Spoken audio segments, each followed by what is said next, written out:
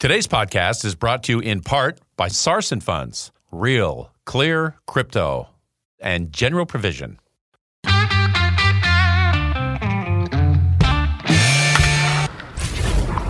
Your daily game plan for success. It's Sachs in the Morning. Steve Sachs. Hi, Steve Sachs here with Sachs in the Morning. Today, I'm going to talk about a few things that have to do with coaching techniques. And everybody has their own way of doing it. There's no steadfast wrong way or right way to do it. But you know when people are doing it right, because there's usually a lot of success that comes with it. Now, when I was in high school, I had a coach. I'm not going to mention his name. I'm not going to say anything bad about him. He was a nice man. Anyway, so I got drafted by the Dodgers in the 9th round, and I also had a scholarship to Arizona. And I was contemplating which one that I should do. And this coach kind of felt that he needed to give me some advice. So kind of put his arm around me, and we walked around the school a little bit. And he was giving me some advice, fatherly advice, if you will. And he said, look, I don't think that you should take that deal with the Dodgers. I just, frankly, you're not ready. You're not physically ready, emotionally ready. You've never been away from home, and you're not going to make it. So I think in about 2 years, you'll be back here in West Sacramento just trying to find a job. And I don't want to see you end up like that. So I'm telling you, I do not think that you should do this. And 3 years and 2 months later, I was playing in the World Series in Yankee Stadium. So maybe he didn't see what the ticking of the heart is, because that's where a lot of this matters, I think.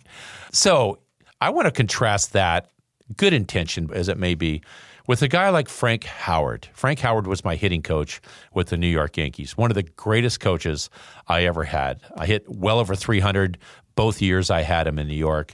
And don't let anybody tell you that the personal part of working with somebody doesn't matter. Of course it matters. It means everything. Remember that people will work with who they like. That's who they're going to work with, people they enjoy being around. And Frank was not only a man like that of character, but he was also a guy that was just a genius when it came to relating what it meant to be successful as a hitter. For instance, Frank realized one basic tenet in coaching: keep it simple. And that's what he did. He used to tell me stuff like this: hey, Stevie, I'll tell you what, I'll give you some advice, and if you like it, great, use it. If you don't, just throw it out. Don't worry about it too much at all. The ego wasn't there, man. He checked it at the door.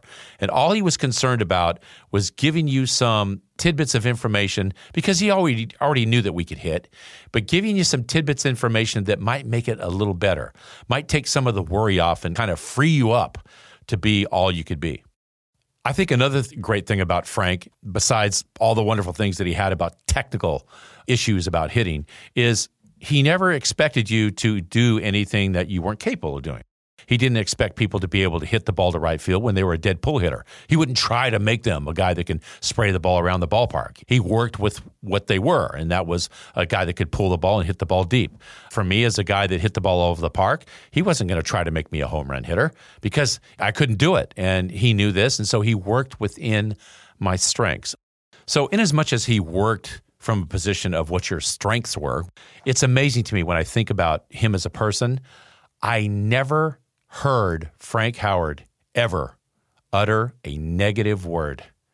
Never. And I wish I could be a tenth of that. This guy never said a negative word. And I'm not using any hyperbole here. I actually never, ever heard him say anything negative. So in essence, what it was is every day you were around him, it was another feeding of positivity.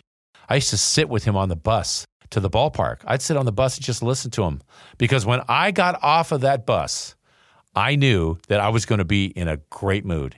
Every day that you were around him, you were going to get some benefit out of that just by being near him. And that's the kind of person I want to be around. And I think lastly, one of the great things I'll always remember about Frank Howard is that he was a very caring person.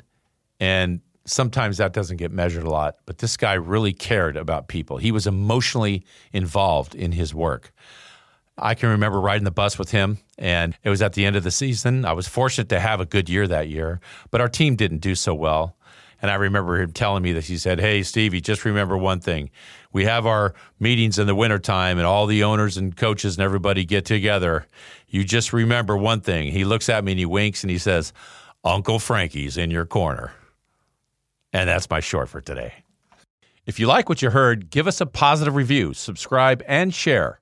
And be sure to listen to our monthly full-length episode as well. Remember, follow your emotional heart. Today's podcast was brought to you by General Provision and Sarson Funds. Sarson Funds, real, clear crypto. One of the more popular financial investments in the market today is cryptocurrency and blockchain. You've heard a lot about it. Bitcoin and others make the news on a regular basis.